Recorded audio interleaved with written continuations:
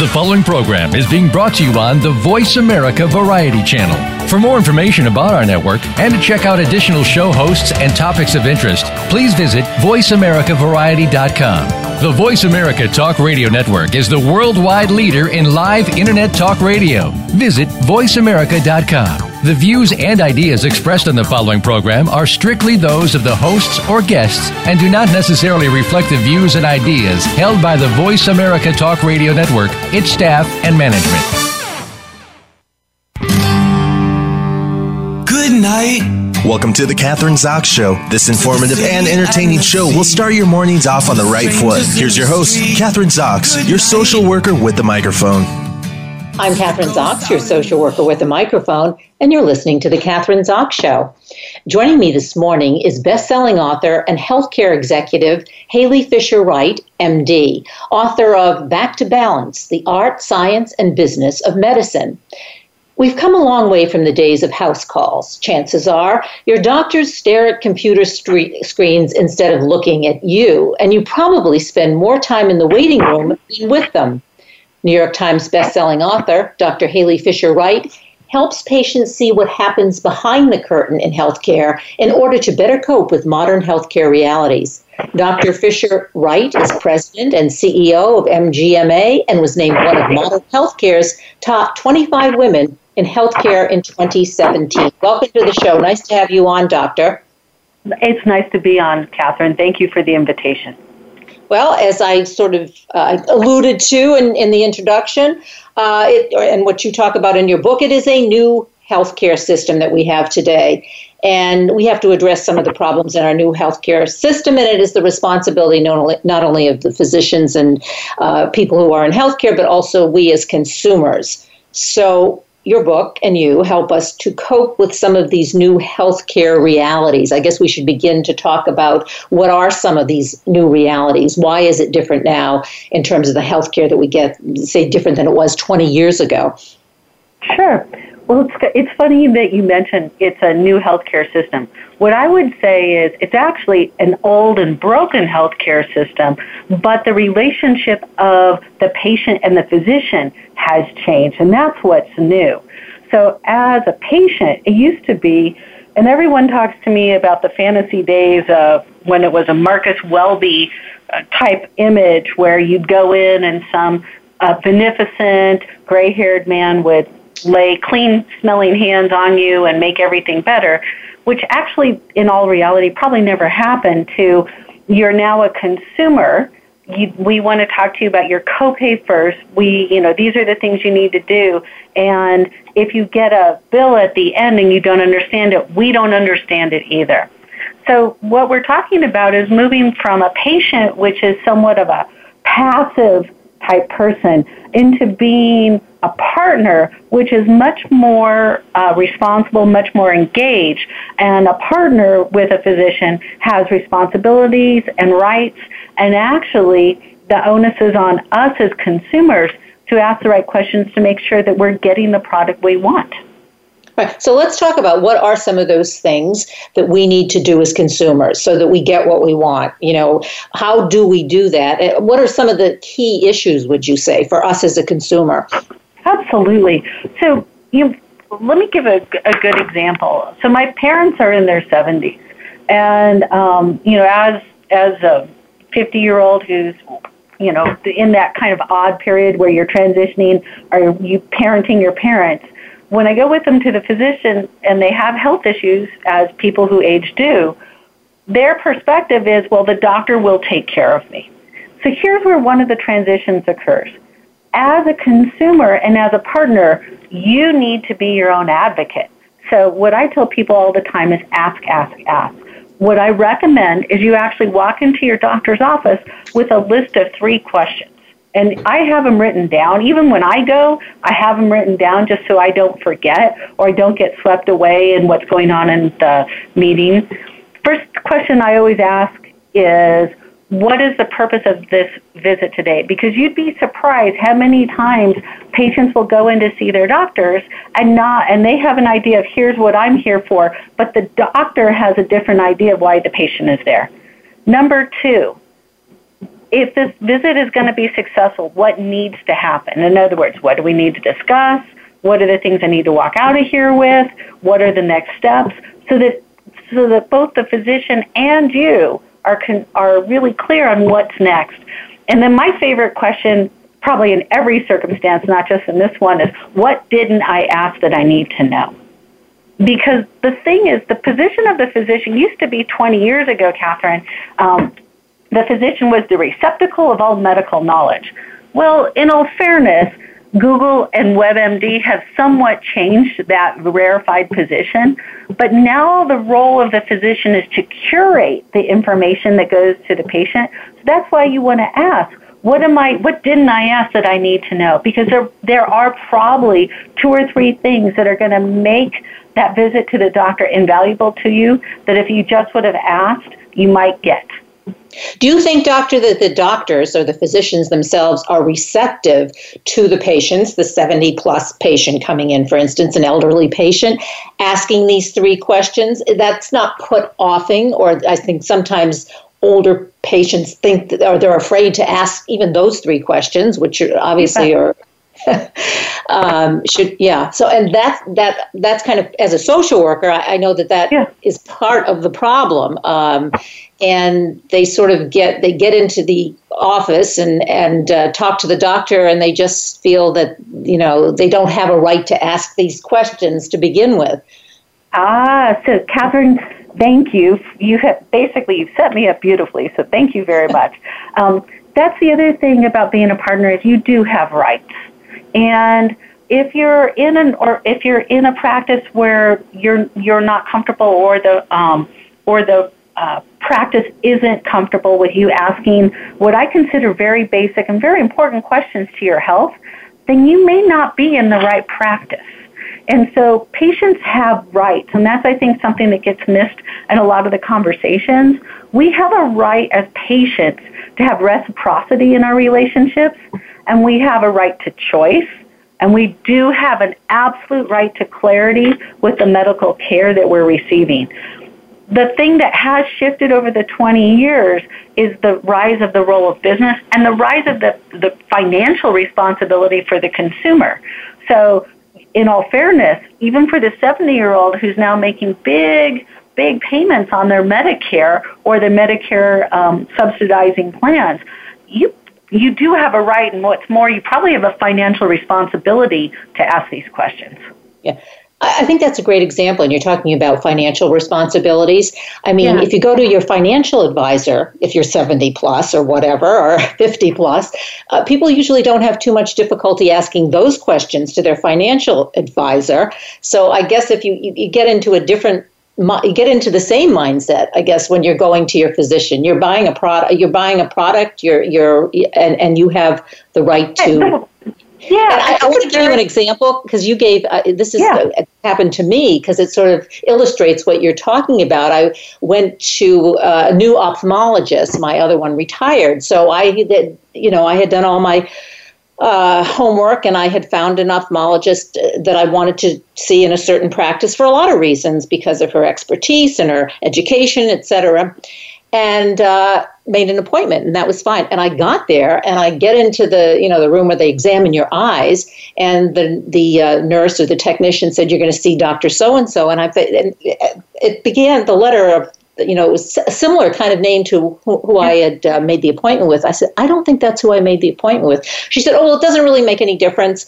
Dr. So-and-so is here." I said, "Well, it does make a difference to me, because I really want to see the person. I'll come back." I mean, it was obviously not an emergency. Well, the other physician was available. I did see her, but I had to speak up. It wasn't, and because, I think that's an example of what you're talking about. Absolutely. And I'll say this. So both my husband and I are physicians, and physicians aren't even immune to this. So I'll give you a good example. My husband has he basically has bulging discs in his neck.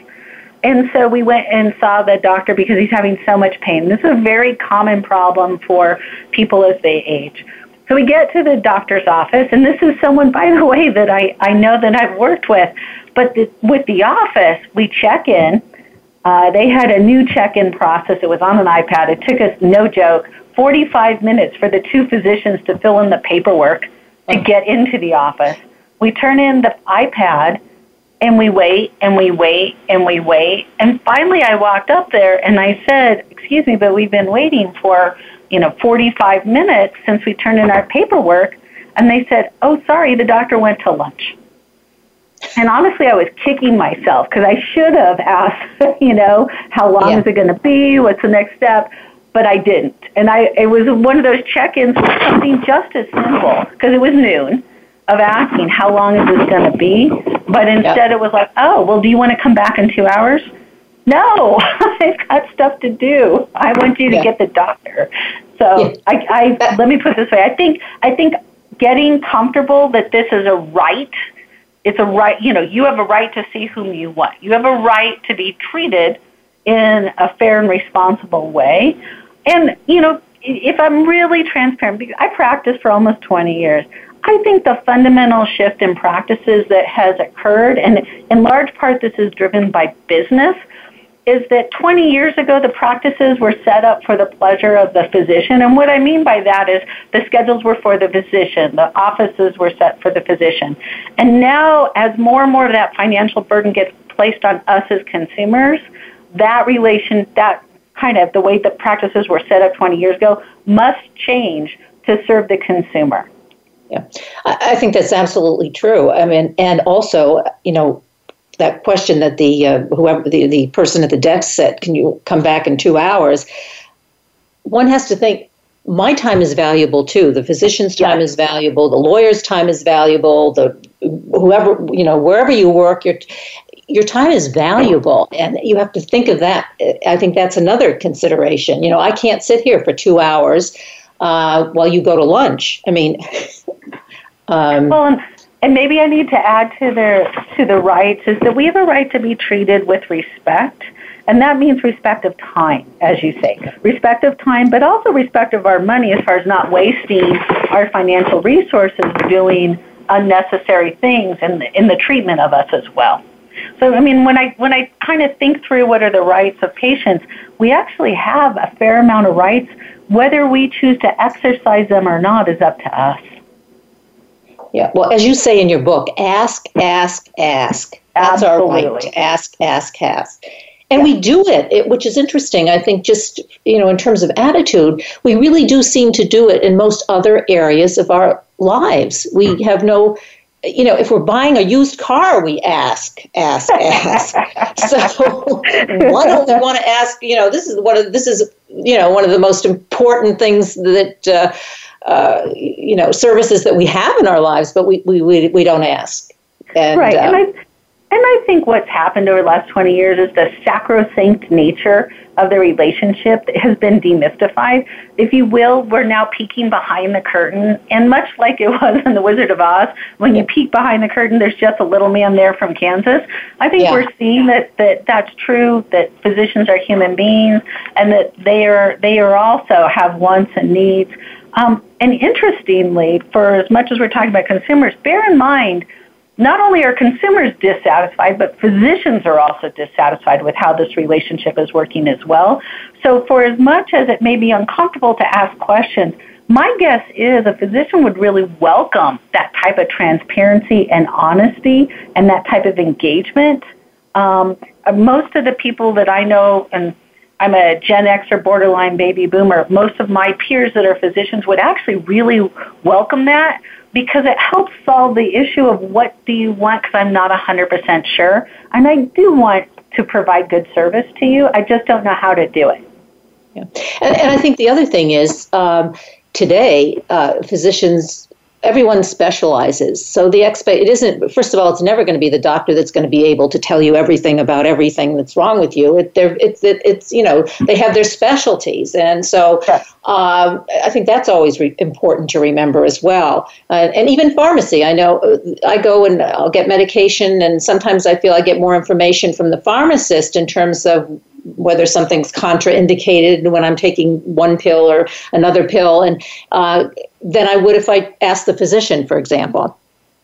And I don't dispute that at all, particularly around meds, and just the reality is with the generics and everything else, I think the pharmacists have become an invaluable resource for that. So what other questions should we, those are the three basic questions? Yeah. So let's get, further into this. What other questions should we be asking? And should you always go to the doctor, for instance? Let's say you have something, or you're there to discuss something serious. It's, should you bring some, in sort of social workers, in hospitals will always say you need an ombudsman, you need somebody there to speak up for you. But even when you go to the doctor's office, if you feel uncomfortable and you can't ask these questions, bring someone with you who can? Yes. I always recommend that. And there's been a lot of literature, Kathryn, I'm sure you're aware of this as a social worker, lots of literature that if there's something serious or something, I would say, of emotional heightened state, you do want to bring a buddy with you, because you're not going to be able to capture all the information that's given to you. As the person is the recipient, you may capture at best 20, 25%. So I think it is important to bring a buddy with you. The other thing that I became acutely aware of when I practiced medicine is that everyone comes into a doctor's office with their own bias and kind of what they have the ability to listen to. So having an additional set of ears allows you to have a different perspective on what's occurred in the office, and I think that is invaluable at a visit as well. I used the example earlier in the interview that I went with my husband to see the orthopedic surgeon in regards to his neck. And I went with him yesterday to the physical therapist as his first visit, not because my husband, a physician, wasn't smart, didn't know how to ask questions. I have effectively trained him on the same protocols that we're talking about on this interview. But the reality is, as a person who's in pain, as the person who's suffering, his ability to really objectively take in all that information isn't at 100%. And so instead of worrying, did I miss something or actually missing something, he brought me along to act as his advocate during the visit. And I do that, we do that for my parents, we do that for my mother-in-law. It's just something that we do. We find that the quality of the medicine they receive is actually better, but their satisfaction is also better. Yeah, that's good advice. A question I have is looking on, say I'm the consumer, what are the doctors talking about behind closed doors? Ooh, I'm going to lose my doctor card. The number one thing that doctors are talking about is this. It's really probably one of the reasons I wrote the book. For as dissatisfied as patients are, physicians are dissatisfied as well, because they're not actually getting to do what they went to med school for.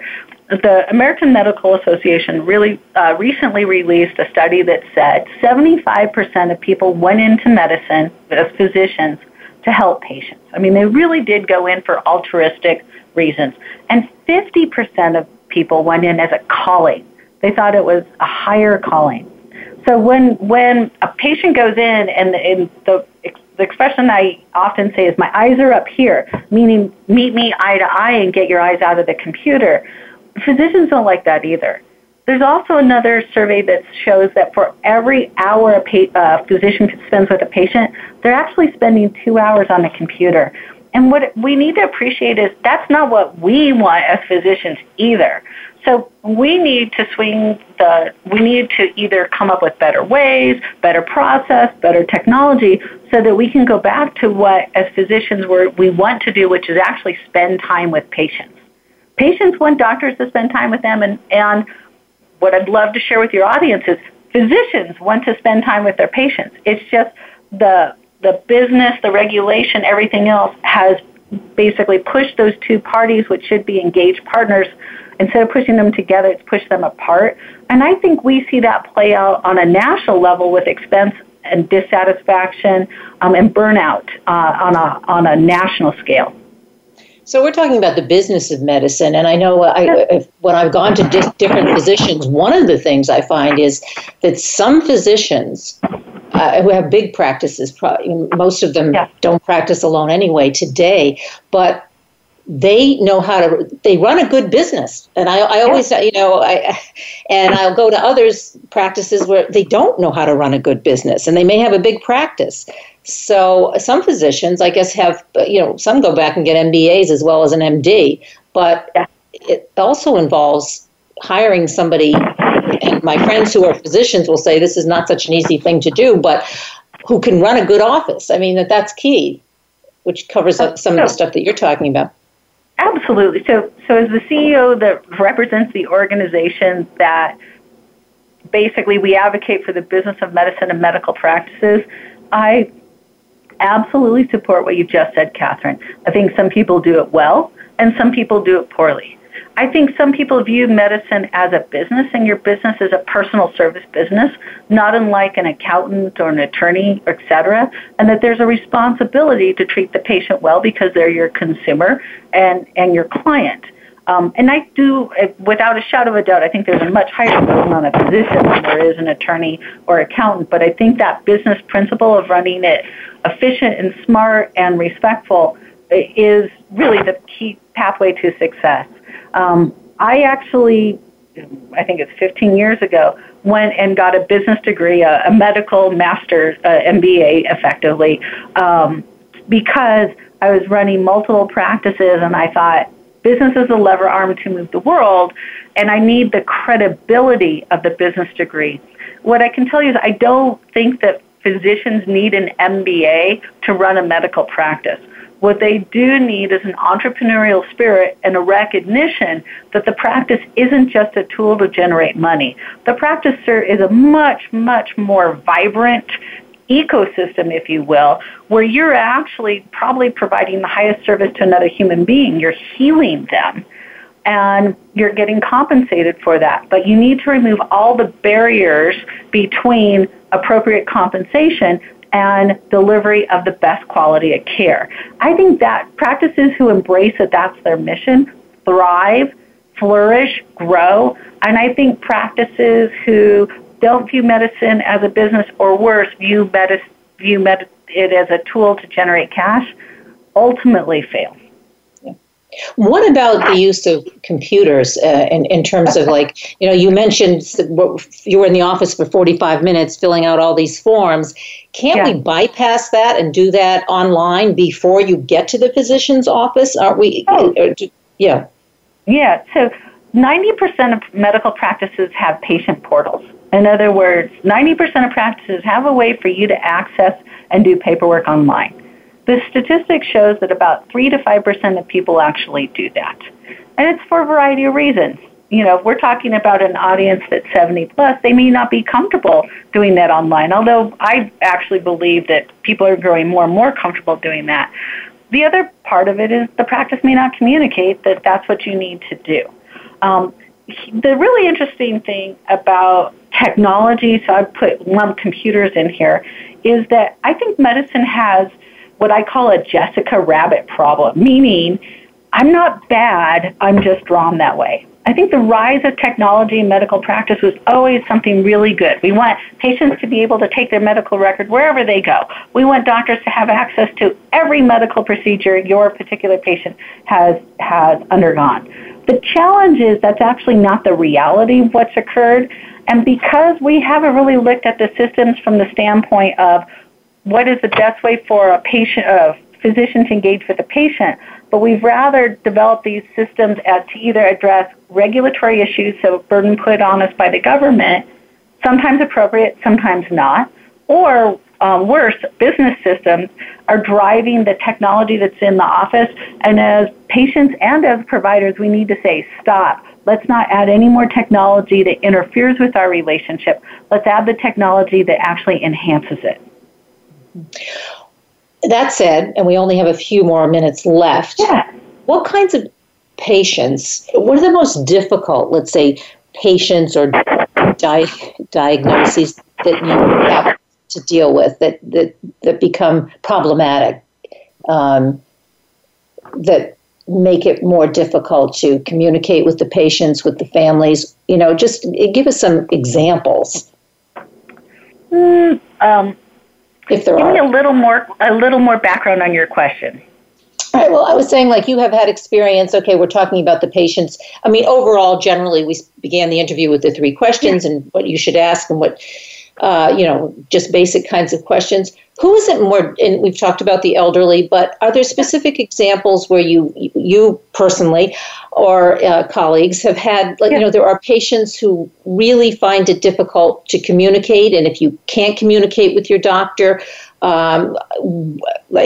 should you not, maybe there's a personality problem. Maybe you're going to somebody who is really qualified, but you just can't communicate with them. I'll give you an example, and actually, it's an example that I've often, from my own practice, that I've often thought about over the last 20 years. So, I'm a pediatrician, and one of the hot topics, of course, is vaccinations. So, if you ask a pediatrician, they're 99.999% of pediatricians are massive advocates of vaccines. They prevent disease, they prevent life-threatening complications, et cetera, et cetera. It's just, it's kind of part and parcel of what we do. But a lot of patients are not comfortable getting vaccines and have concerns about it, have fears about it.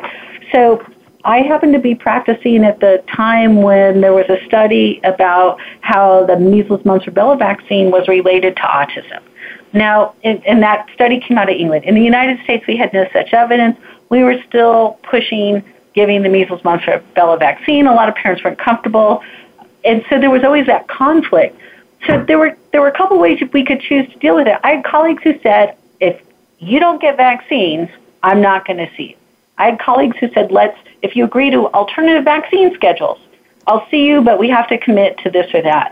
And I've often thought about this is an intersection of public health, personal belief, and risk.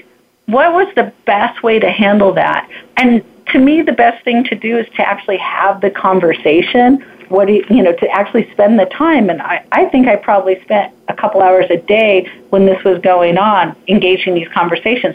What are your fears? What are, what's the likelihood this could happen? Where I was practicing, the actual risk of these things occurring are actually very real because a lot of people choose not to get immunized.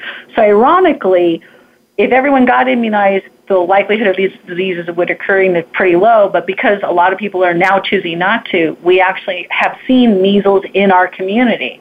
So, and measles is a life-threatening disease. So, having those conversations. So, for me, getting back to the original question, I hate to cut you off, but we have 1 minute left, Doctor, but that's a great example. And there are, because that conversation I've heard, I'm still hearing that conversation with, you do.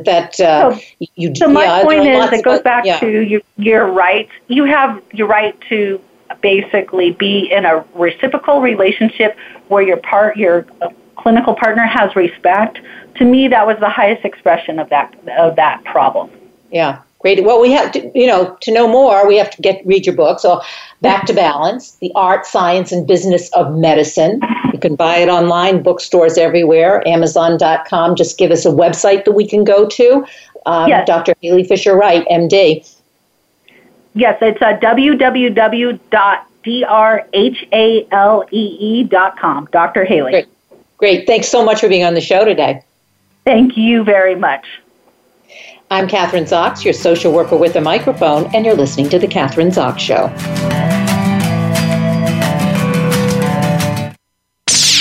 The Internet's #1 talk station. #1 talk station. VoiceAmerica.com.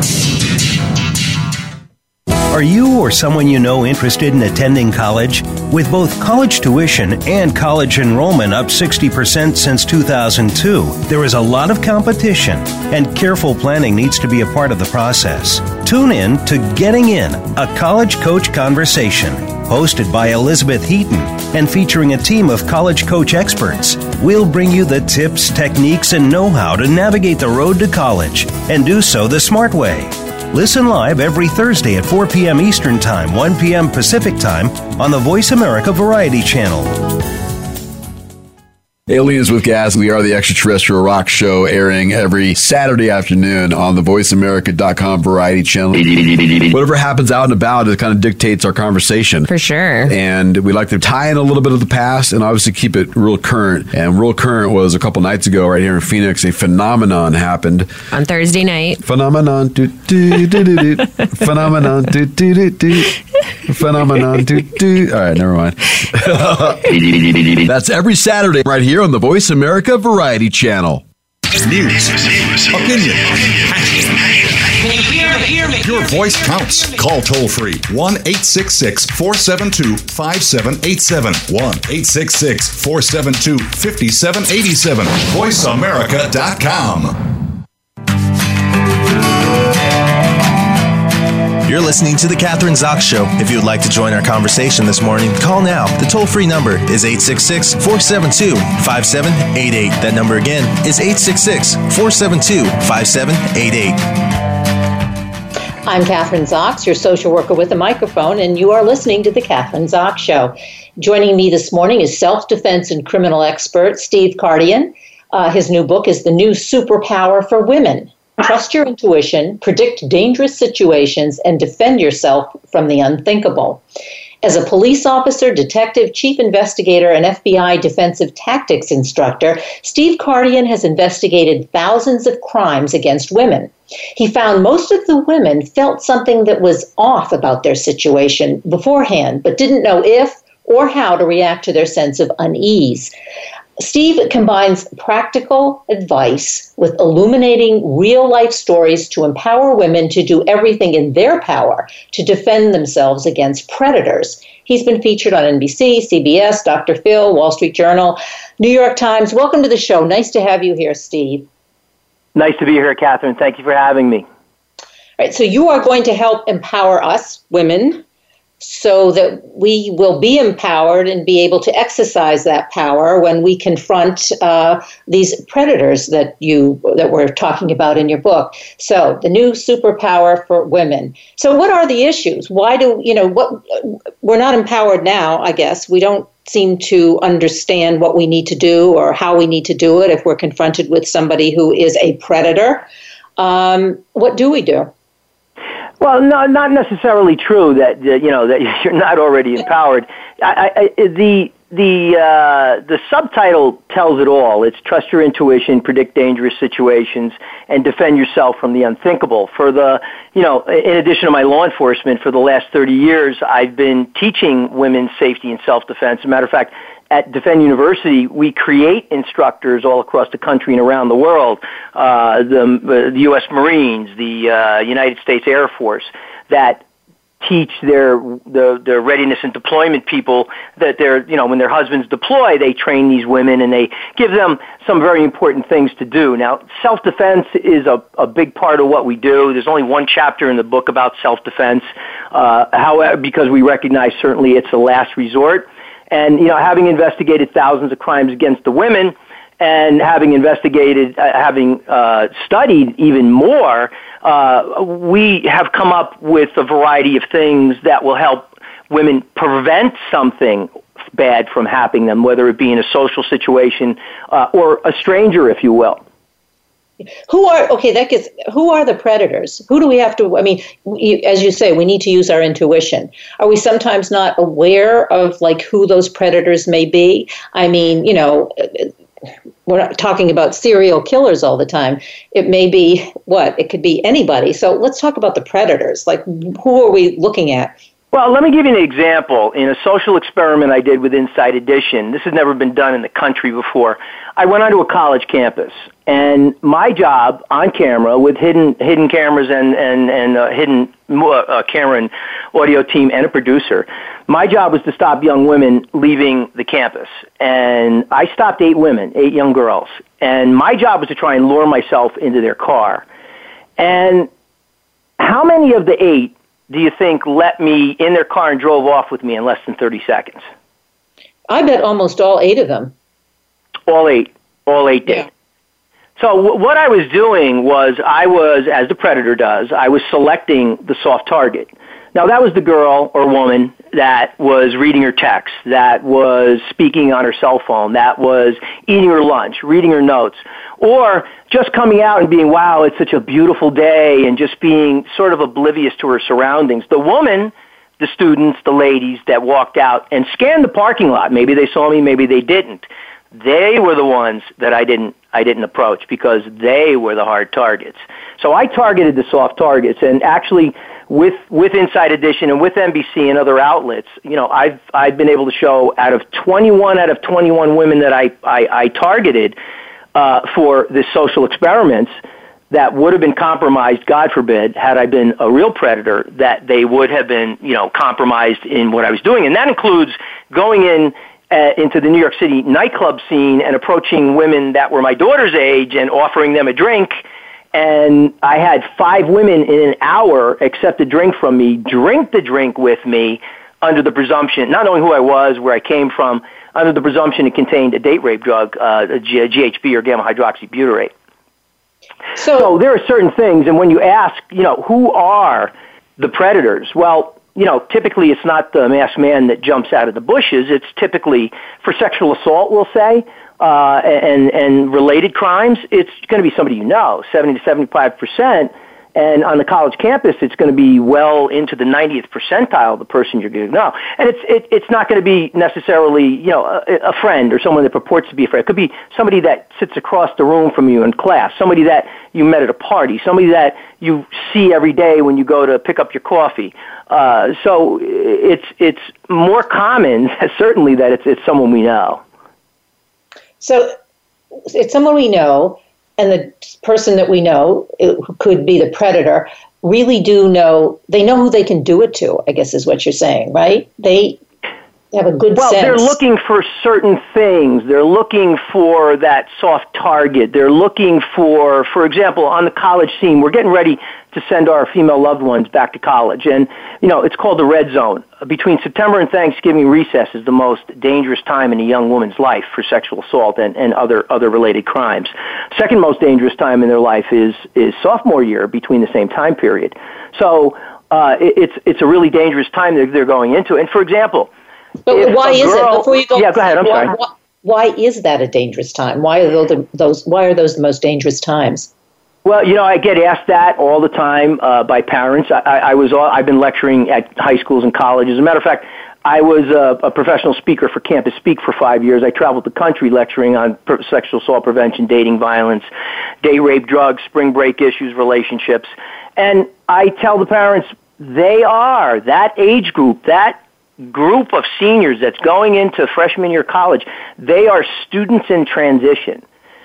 And the reason that they are so vulnerable is that, number one, they're a little bit too young, they're a little bit too trusting, and they haven't yet developed the skills to deal with the predator. So they're taking from the protection of what they're used to in their community, their home, their school, and they're propelled into this experimental process called freshman year. And there are going to be people there that are in that institution for 2, 3, 4, maybe 5, maybe 6 years more than them, and that's eons in a young girl's life. So, okay, so now we know all right, so that's the most dangerous time. So then what do you do? What do you tell these? I mean, how do you prepare, which is what your book is about, how do you prepare these young women for, particularly in those kinds of situations? How do you keep yourself safe? Well, in that institution on the college campus, we see several things. You've got to have control of your drinking. The problem with the drinking is that a lot of students that age have very little experience. So what will kill an adult? What would kill someone your age, my age, would kill at 50% that amount a student with little to no drinking experience. Now, certainly, alcohol does a number of things. It's a neurotoxin. It changes your inhibitions. It changes your reaction, both physically and mentally, to be able to deal with a particular situation. Dealing with new people, you've got to select you want to try and, develop a group of friends that watch out for one another. You go out as a group, you go home as a group. It doesn't always happen that way, and if you were able to read the book, you would see that I give things that they can do, because you're going to go on a party, and there might be a girl that wants to stay. There might be a girl that wants to leave the group. So there goes the concept, but we have things to do that can make them better. See, okay, so tell us the things to do. Give us I like those examples and the examples you have in your book, but so give us some real life examples. What do you do? Yeah, I'm sorry, for which realm? You're talking about, like, if you're going out, let's say freshman year, and you are going to be drinking, and you're in a situation, whether it's a party or a bar. Do you go out in groups? I mean, like an example, do you? Yeah, well, you want to keep it to a minimum, more than 5. There should be a designated in the perfect world, and we don't always live in the perfect world, of course. In the perfect world, you would have a designated mom, a designated captain, a designated overseer that would be not drinking and would be watching the young ladies. And you want to make sure that when you venture out, that you bring enough cash to get home, that you have the number you have the Uber and Lyft apps in your phone. You want to make sure that you don't leave your drink alone. Never accept a drink. If you walk into a party, a frat house, and, there's a guy with a drink and don't drink it. It is such a high risk. And you don't know what's in it. You don't know what the concentration of alcohol. There used to be, years ago, when I was a bartender, people would try and slip a shot of vodka into a beer. And that almost almost triples the alcohol content in the beer. So you've got to be very careful. If you're in a bar or a club, don't rely on the bartender or the bouncer. It's not their job. And there are bouncers and there are bartenders that are predators, and there are bartenders and bouncers that have acted in concert with the predator. If you go to the bathroom, so does your drink. If you go onto the dance floor, so does your drink. If you leave it behind, throw it away. It's not worth what the consequences might be. Well, they need to post, don't they? What you're talking about is your book, but you also shouldn't what you're talking about, what you're telling me, those things should be in every girl's dormitory, shouldn't they? I mean, yeah. But remember, they're young, they're out there, they're adventurous, they haven't been exposed to it. All the girls I have spoken to, and I've investigated thousands of crimes against the women. One of the things they say is, I never thought it could happen to me. I didn't think it would happen to me. All right, now we're talking about young girls. Let's just talk about in general. I mean, that's a college situation, obviously. Sure. What about, not a college situation? What are other examples of where we are as women going to confront predators, and we need to listen to our intuition and be careful? Give us some other scenarios, some other examples.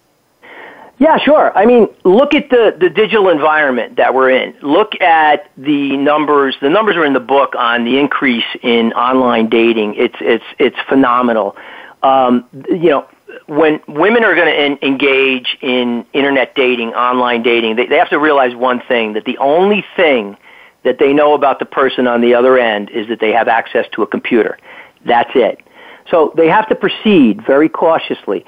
They've got to look for red flags. They've got to ask questions over and over in different ways and see if they're getting different information. They try and extract as much information so that they can do an internet search. Misspelled words, a lack of knowing the language could be red flags.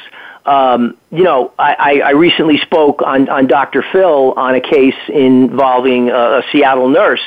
And, she was dating the guy and didn't know that he was homeless, didn't know that he had been arrested in 5 states. And they went to a Seattle, I think it was a Seattle Mariners game. They came home, and very sadly, she was murdered in a horrible way. It was a national case. And, if she had known that, I don't think that she would have dated him. But there are some really smooth operators out there. It's not the masked man that jumps out behind a tree. The predator can be very, charismatic. That the sociopath and psychopath, that you can go through that. They can be wonderful, and then all of a sudden you see what they really are about. Yeah. But it's so difficult when you're doing, because I'm glad you gave that example, online dating. And I have a friend who does online dating. And this amazed me. It sort of goes against everything what you're talking about. She met this guy online, a professional, and seems to be a professional. I mean, looks really good. I don't know how you can tell whether or not he is or isn't. Went out with him once, dinner, fine. Went out again the second time, wanted to come up to her apartment, and she said no. I mean, this is the second time she met this person, right? And several of her girlfriends said, well, why not? You should have invited him up. I was really the only one who said, why would you do that? I mean, you've only met this guy once. But, I mean, I think that's pretty typical. And, they have to understand that, he's a stranger. No, you don't know him outside of the social realm. You don't know. That guy that you sit next to at work, and he asks you out on a date, you only know him in that environment. You don't know what he is behind closed doors. So, it takes a long time, being in the field, that front stage, backstage, it takes a long time to see the backstage in some people. It takes a long time to know them. And we go under the presumption, and we know as fact actually, is that the predator needs isolation and control. Had she gone, if she went up to his apartment or dorm, she has given him that isolation and control should he be an aggressive or worse than aggressive, be a violent or dangerous individual. Yeah. Well, so how do you stay safe online? And that's one of the questions you answer in your book. What do you do? I mean, is it going to be any safer the third date or the fourth date? Or because you don't meet these people in your own community. You don't meet other people who know them in your community. You don't have all of that information. Yeah, when you speak to the real experts, the real, internet security people that do it 24/7, they suggest meeting in real life. You venturing out into that world, it's high risk behavior. You don't have the ability. You have a better ability to judge in person. You have a better ability, to see how he treats other people, to see, even in a restaurant, how he orders. Is he the salesman type? Is he bossy? Is he pushy? Is he condescending of other people? Of course, those are all things. But when you're dealing with people, what we suggest in the book is that spend time on the site before you exchange phone numbers or emails. Don't accept any gifts, not even to your work, not even to your mother's house, not even to your best friend's house. Accept nothing. We have what is called catfishing, where they're trying to harm you in some way by stealing your identity or befriending you to cause you harm. So, right now, the Internet, the security on the Internet, there really is no Internet police.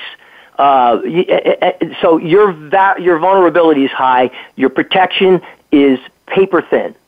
And, we've got the dark net. We've got, for our young, the FBI cites sextortion as one of the most global threats to our female young that's going on in this country right now. Yeah, sextortion. I was going to ask you that in my next question because I didn't know what it was, until I saw your book. So what is sextortion? Sextortion is where either remotely or it's usually done remotely, but it can be done, certainly in person, where they install spyware or what we refer to as creepware. And what they do is they target young girls between the age of 12, 13, all the way up to 17. And when they were asked, why don't you target older girls? Well, that we wouldn't be able to get over on the older girls. And what they do is they spend time taking videos and taking pictures of the girls that don't have their camera protected. Most of them have them in their dorm or their bedroom, and they take compromising pictures and videos. And at some point, they reach out to them, send them those videos, and then they try and extort additional horrible tapes. They try and get them to do things that are more descriptive and despicable. They may ask them to go on Snapchat for 5 minutes or send more pictures. Sometimes they may extort money. And often they're very hard to find. They're overseas. They could be here using routers from anywhere in the world. The dark net is a really horrible place. Yeah, I mean, it sounds terrifying, and especially, well, if you're a parent, obviously, and you have a a daughter, as you're talking, between the ages of 12 and 17. What about how do you, this is another topic, but how do you talk about how you can protect yourself physically, but not necessarily with karate? I mean, there are other ways of protecting yourself, or reality-based self-defense, as you call it. Well, years ago, my partner in Phoenix, Arizona was approached, this is how we started the program, about 20 years ago, approached by a group of survivors of sexual assault, domestic violence, kidnapping, date rape, and they asked him to put together a program to address those issues physically. And he began teaching them some pretty cool martial art things, and he found out two things. Number one, they couldn't retain the techniques in a 30 to 60-minute class. Number two, he was teaching them how to fight like a man. Now, you teach a woman how to fight like a man, typically in that dynamic, they're usually bigger, stronger, more pain tolerant, and men have a reptilian brain. So if you've seen a real street fight, guy punches back, guy kicks back, guy bites back. So conceivably, if a woman, in a traditional sense that's taught in most martial art schools, it's going to punch him back or kick him back, she's going to get punched back or kicked back considerably harder. Now, if you're not one that has been punched in the face before or in the head or hit in that manner, it's like a lightning bolt going through your head, and it takes the fight right out of you. So he reversed that process and began teaching them how to fight like a woman or fight like a girl for the younger girls, using their bigger, stronger, more powerful weapons, and using and employing leverage technique and timing. So in essence, he put them in positions that they found themselves in if they were being violated in some way, shape, or form. And he found it highly effective because it's not new to them anymore. They're able to control their adrenal response. In my investigations in 30 years, I have investigated sexual assaults with high-level martial art females. And they have been sexually assaulted by their non-martial art acquaintances or boyfriends. And it was devastating to them. At some point in the investigation, we get to speak about that, and they're like, I just can't believe it. What in a nanosecond, what went through my head is this is not what I learned. This is not working for me, and it breaks them down and it sets them back. Not only, of course, the sexual assault sets them back initially, but if they've believed that they were able to take care of themselves and they're shown otherwise, it's crushing, to somebody that spent 10 years learning a martial art. Now, what about the freezing? You talk about that. We only have a few minutes left, so that was something you said. Yeah, because I think that's important. I think that's probably what I would do. You say people tend to freeze. I guess this is men and women, or panic in emergencies. I mean, and as you say, if this has never happened to you before, you've never been in this situation with a predator accosting you or whatever. Sure. You do freeze, like having had no experience. What do you do? Well, first of all, you read the chapter on blueprint. You want to create a blueprint, which is a plan of action for anything and everything. So if you vividly sit down and think about a problem, somebody breaking in your home, how you're going to deal with it, and you create a plan of action, your mind, if you do it vividly, we call it emergency conditioning in the military, we call it visualization in law enforcement. Create a plan of action, has you be better able to control that adrenal response that could bring you into the black zone and freeze. So real quick, at 115 beats per minute, you lose your fine motor skills. Between 115 and 145, you lose your complex motor skills, which are most what is taught in a karate program. At 145 to 175 beats, our techniques, which are gross motor skills, thrive in that area. So they're very effective. And by putting them in the position they find themselves in, they will be able to control that adrenal response, be able to respond, and not have that extreme tunnel vision, auditory exclusion, and or freeze at 175 or above in terms of heartbeat. Yeah, I think one of the things, blueprint, I think that's obviously that's really important. Like, think ahead, plan ahead, visualize. I was buying flashlights a couple of weeks ago, and then I saw one of these huge flashlights that looked like a weapon, and the guy said, well, this is what the police use. It's like a mag light. So I bought one of those and put it beside my bed. Is that a good thing to have? Sure. I'm a big advocate of pepper spray. The one that's wrapped around your hand. Actually, I carry a Tiger Light Dad. It's a device that's wrapped around your hand because when you're frightened, you're scared. You have that automatic response where your hands will open. Like if you've been holding something or wherever, and somebody comes up and spooks you, you drop things. So with that being wrapped around your hand, not only is it a GPS alert and a flashlight, but it will remain in your hand so that you can use a pepper grade, law enforcement grade pepper spray. But anything you use, I suggest strongly practice with so you're familiar with it, so that at a time of crisis you can go to it, use it, and apply it effectively. Yeah, I mean, common sense. It really makes sense. I mean, you've got all this great stuff in the book. I want to mention the book again because we still only have a couple minutes. The new Superpower for women. Trust your intuition, predict dangerous situations, and I guess that's what we're predict them, and defend yourself from the unthinkable. I mean, the title really says it all. So, Steve, website that we can go to we can buy your book, Amazon.com, bookstores everywhere, but more information about you and your book.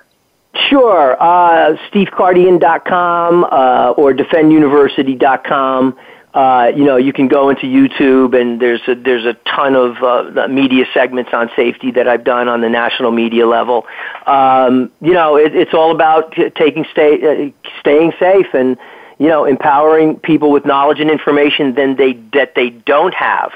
So when I speak about empowerment, I don't say, I need to empower you with knowledge and information you don't know. I need to transmit what I know and what experts know to you so that you can be safer in your world, whatever that is.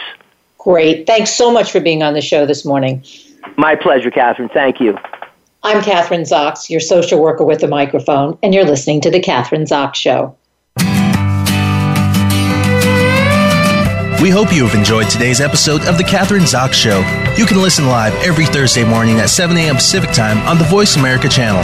Want to know more about Kathryn? Visit her website at www.kathrynzox.com. Be sure to join us next week for more interviews and great conversations with Kathryn Zox.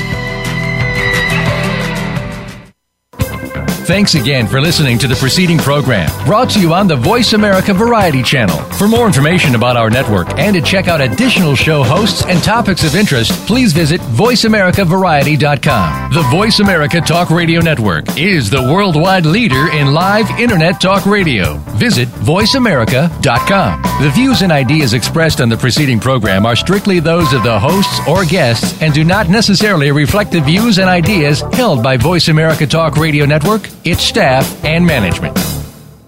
I'm busy and so is my family. Leftover pizza and unhealthy takeout isn't really doing it for us anymore. Just ask my bathroom scale. That all changed when I found Freshly. For less than $10 a meal, Freshly delivers 6 meals a week, always fresh, never frozen, prepared by top chefs and nutritionists using the best, freshest, gluten-free ingredients. The best part is the menu is always new and fresh.